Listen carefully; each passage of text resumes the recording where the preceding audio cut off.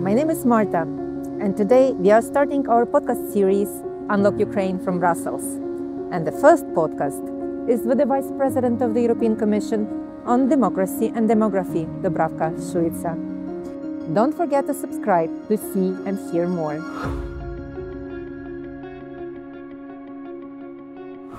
Vice President Šuica, we are very glad you are hosting us here and you are starting our podcast series Unlock Ukraine.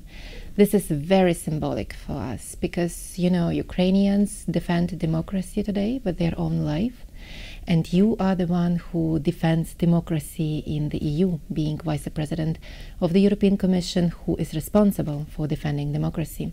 Do you feel this special mission on you, seeing that Ukraine is also candidate member of the European Union? First of all, thank you for having me today here. Of course, as you know, the title of my portfolio is Democracy and Demography. You asked me about democracy. Of course, democracy nowadays can't be taken for granted, and this is evident when we look what's going on in Ukraine, what's going on with this atrocious war in Ukraine, where Russia is attacking Ukrainian people, Ukrainian citizens, and when they are denying identity of Ukrainians. So, and you are on the forefront of defending democracy. Yes, we are defending democracy here in European Union, European Commission, and we are preparing one big package which is called Democracy Defense Package, which will be dealing with legislation on democracy. Unfortunately, this situation in Ukraine shows us that we have to defend our democracy. Although some citizens might think here in Europe that we are fine, we have liberal democracy, but then today there is no business as usual. So we have to defend it, and we are preparing legislation which will help us identify foreign interference, disinformation, fake news.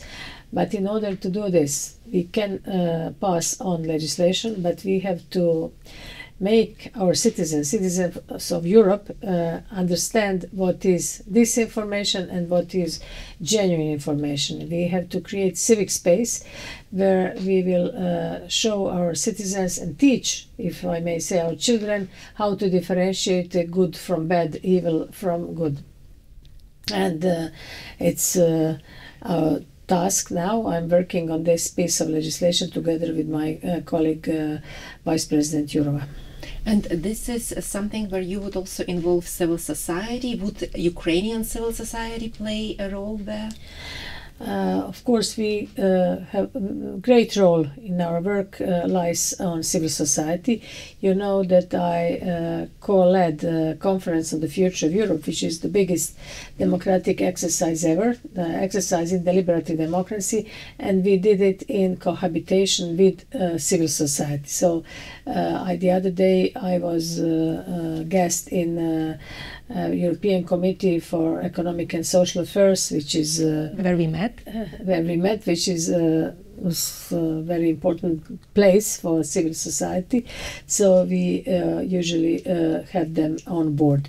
Regarding Ukrainian civil society, of course, there will be some, but this is about European democracy. So you are candidate country, and I hope we will take into consideration because you are on the path of your reform process, and this is what we are heavily supporting. But the thing is that Ukrainian civil society could be the one in Ukraine, but also the one in the EU, and maybe the one in the EU could be considered something because this Ukrainian civil society here, but also now Georgian with the things with the new situation in Georgia.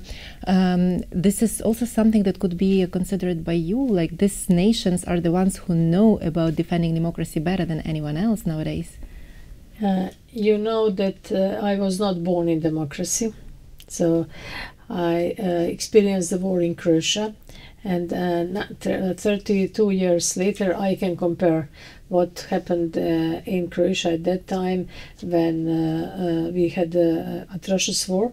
It's similar to the war which is unfortunately ravaging in Ukraine. So I can understand the situation, and I feel sympathy and empathy for Ukrainian people, especially for Ukrainian women and children, because at the time of war I was a refugee myself, and I was also hiding in shelters, same as you are experiencing nowadays in Ukraine. So I think we have of course to involve whoever is willing to help us here in European Union from Ukraine. Of course, we heard the voices from Ukrainian people the other day in our citizens panel. I don't know if you were following, but there was citizens panel on the 24th of February when we marked the anniversary, unfortunately, and if we can mark it at all.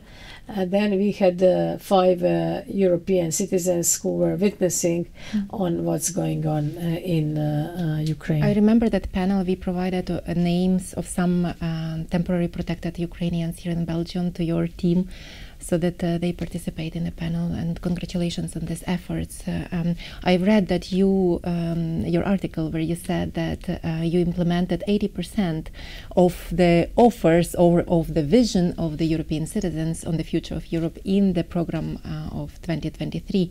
This is also something remarkable. It means that you are trying to listen to citizens and bring it to realization and to fulfillment.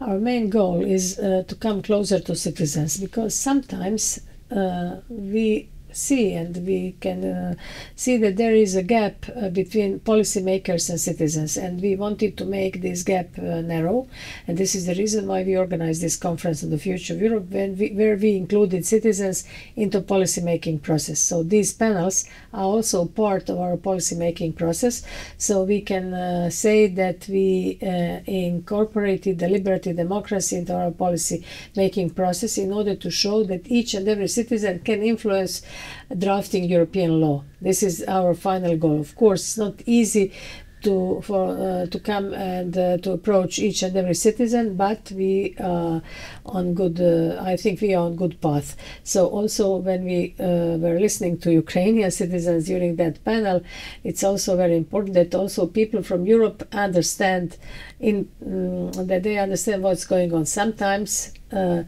it's not easy to comprehend. And it's very important that we have your citizens witnessing directly. You mentioned that you were a refugee.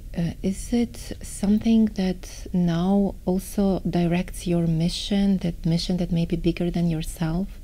Is it something that you feel that you should sacrifice, or you are sacrificing something dear to you to achieve that bigger mission? You know what, when President von der Leyen decided to allocate this mandate and this portfolio to me, she said, due to your experience, due to your previous life, I was mayor of Dubrovnik, but also due to first female mayor in Croatia. Then she said, oh, you would be the right person for these contacts with citizens, with out of your experience. And of course, this experience from Croatia and from war, and also from my office of mayor, helps me a lot in this portfolio, because this is completely new and this embryonic, and we have been establishing this portfolio for more than 3 years, and I think it is very important to understand what citizens think and what citizens need, and this is what I'm trying to do. I think my experience helps me a lot in this job. Vice President, you're on a very high position, a position that many girls dream of in the European Union, leading and, changing the system from within. How did you manage to do that as a woman? You were the first female mayor in Croatia. You are a head of EPP women group. You were in the vice president of the EPP in the parliament. How did you manage to get all that? And now you also have a role in empowering women. What moves you to do that, and what do you sacrifice for that? First of all, I haven't planned this. In the 90s, when there was a change of systems, I joined at that time my party, which was Democratic one, and little by little, so I can't say fell in love, but a little by little I saw that I can change something.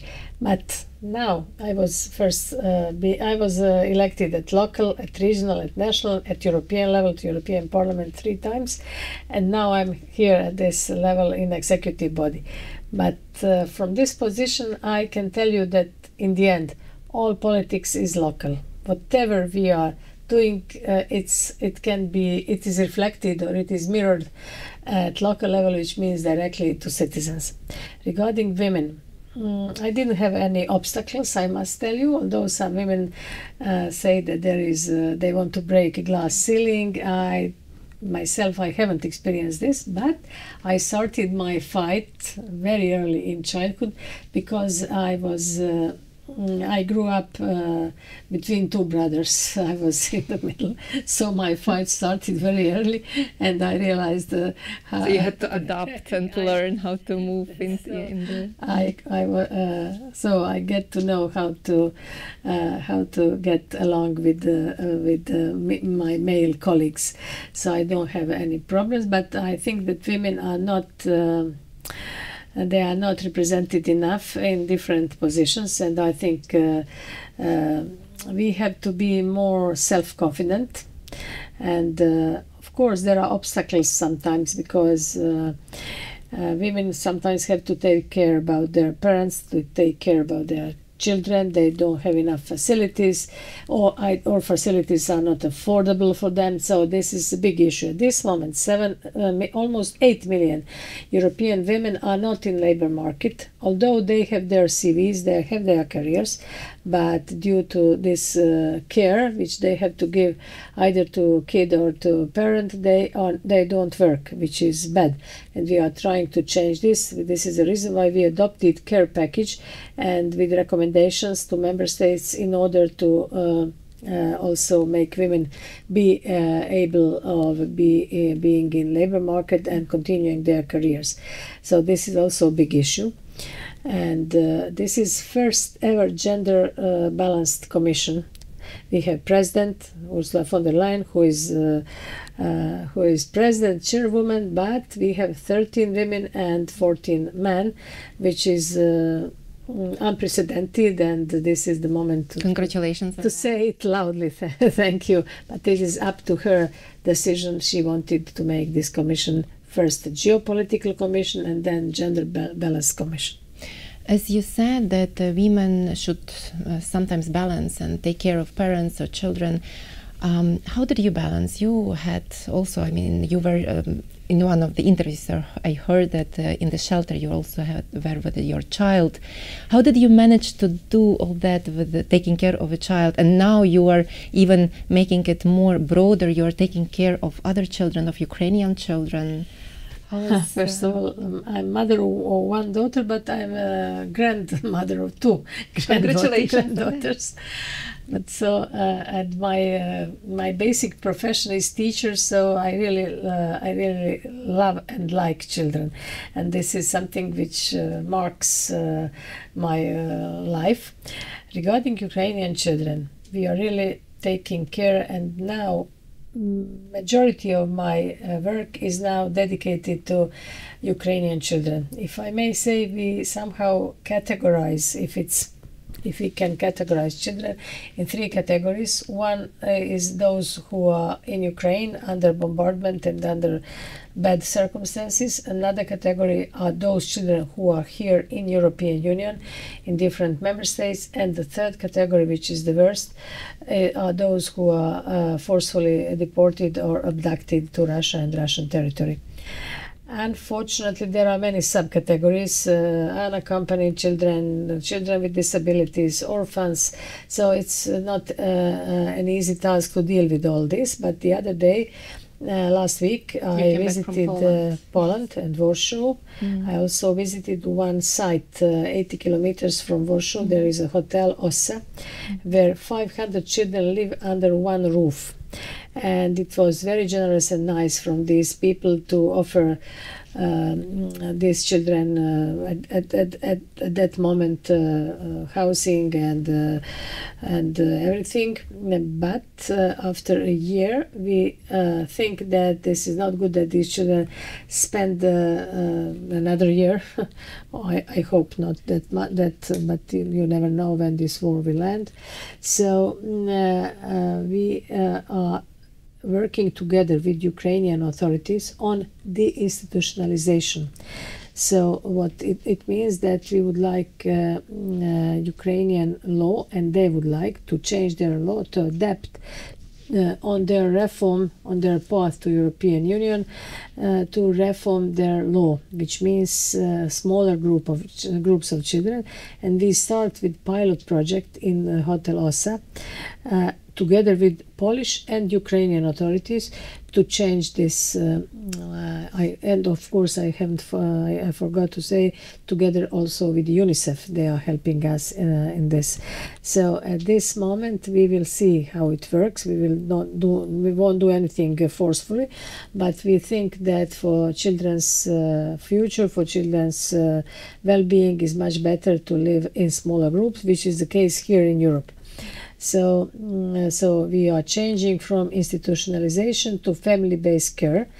And in Poland we won't do it with families, because it would have been nice if this happened at the beginning, but now there will be intermediate housing. There will be smaller houses for groups of children who would like to change this institution. So this is what we are doing at the moment, but there is a lot much to say, maybe not at this. How did you get to know about the situation in Poland? Is it someone complained, or you're? We were alerted by several civil society organizations that the situation. I was there. Everything is nice. I mean, I haven't seen anything which. But this is good for a year time, but not for second year, because if the war stops tomorrow, they won't be able to come back, because you need reconstruction of their homes, reconstruction of facilities of kindergartens and schools, and also their parents, or if they have parents, they will have to find jobs. So it's not that easy to return. I am talking from experience. So I don't want to sound pessimistic, but it's better to be on safe side, which means if they have to spend another year or two, then it's better to be in different surroundings. Again, asking about this, that you were alerted about it, do you get alerted also about other situations? Of course. Are you the one in the commission who is traveling around and checking? I'm not the only one. There are many commissioners who are in charge of children. I'm focused on children, but DG NEAR is working on this. My colleague, Commissioner Markelli, colleague Johansen, who works on it, Maria Gabriel, who is in charge of education. So dear colleague Stella Kyriakides, who is in charge of health. So many of us deal with this, but I'm somehow... Since I'm in charge of EU strategy on the rights of child, and also child guarantee, on which I used to work together with colleague Commissioner Schmidt. So many of us are involved, but it's not only Polish case. There are many cases all over. But for example, when you take Germany, children who came to Germany were immediately directed to family care. In Poland, this is not to blame anyone, and this is not to finger point to anyone, because it was really, as you know, influx of children, and this was very generous what they are doing. This is generous what they have been doing all the time. So because 1/5 of all Ukrainian children are now in European Union, and it was not easy to give them immediately roof which was done by Polish authorities, and this is to congratulate them. But if this takes longer time, we have to think how to do everything in the best interest of children. This has nothing to do with any other issues. One of the issues you are taking care of is also making sure that the brain drain is not really that big and that talents are still developed and stay in the EU. What about Ukrainians? That there are now many Ukrainian refugees living here in the EU, temporarily protected people, and their children that are becoming adults also. Do you foresee for them any programs where they could first of all get developed here, and maybe later with a perspective when they go back to Ukraine, apply that in Ukraine? What you know, the temporary protection directive is now prolonged until March 2024, and according to this directive, Ukrainian citizens have all the rights as Europeans. Right to housing, right to childcare, healthcare, schooling, jobs, everything. And so this is something which we triggered first time in our history, which is good for Ukrainians. But so far as I can assess the situation, Ukrainian citizens want to go back as soon as possible, which I can totally understand. So, but in the meantime, they have to live, and they have to be educated. There is a problem that there is 1,500,000 Ukrainian children, and only 700,000 Ukrainian children are enrolled to schools. So they follow online Ukrainian schools, but it's fine to follow this, but they have to be enrolled in systems of the member states, which is not the case at the moment, and this should be also somehow better regulated. Is it on local level should be more regulated rather than centralized? Of course, this should be, registration is fine, but in some member states they didn't want to urge children and their parents, but little by little they cannot spend a year or two without schooling, and this is something which should be really better regulated and better monitored. But we think that things go in good direction. This is 1 year that the Directive on Temporary Protection is working, and thank you to the European Commission for that. But how do you assess in general the application of the directive on local level? Are there like this, not only children, not only like issue of children, but general, are there many things that could be improved, or many local authorities that don't really understand that? No, they understand it, but it always depends on local authorities. So they have to, so far as I understand, I know several Ukrainian citizens who live in Croatia and who work, who found jobs. I also know, get to know two boys who go to kindergarten together with my granddaughters, Maxim, and I forgot another name. So they feel like Croats, you know, but sometimes maybe there are some mismatches. This is a journal that I would like to present to you. This is our journal, Brussels Ukraine Review, a 10th edition. We had before 9 editions. This is the 10th one, and I am inviting you to give us interview for the 11th edition, and that probably would be on the defense of democracy package, to promote it and to let people know about it, people who actually will be impacted by that package. Would you like to say something to Ukrainians in regards to their involvement in this package? I mean, Ukrainians who live in the EU, who have, let's say, citizenship of the EU, who can say something about it. I mean, Let me tell you. So public consultations are undergoing at the moment, and they will last until 13th of April. So I can invite all Ukrainians to go to public consultations to our webpage and to give their contribution, because this will be the best ever what we can do. So they can influence this package with their ideas, with their proposals, and until 13th of April it's open for everyone who is here in Europe. So it also is valid for Ukrainians. Also for those who with the Ukrainian citizenship, or only it's the person should have EU citizenship? Everybody can. Everybody who lives here can contribute to the public. Yes. This is very good, and this is something that we would like to promote as well. We don't have much time for that. We have few weeks left till the deadline, but I think it's very important. In this package for us, the most important issue, apart for civic space, which I was talking about earlier, is that we see transparency of financing of civil society organizations, think tanks, NGOs, political parties. We want to see where is the source of finance, because then we will be sure whether it goes in the right direction or not. This is when I was mentioning foreign interference.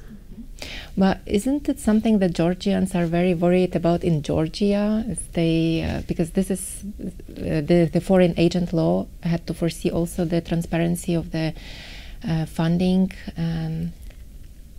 I saw what's going on in Georgia, but for us it is very important to be transparent, and this transparency and openness and inclusiveness are our key priorities in each and every legislation. Actually, we can also invite Georgians to contribute to the public consultations. If they are here, let them come. Yeah, if they are in the EU.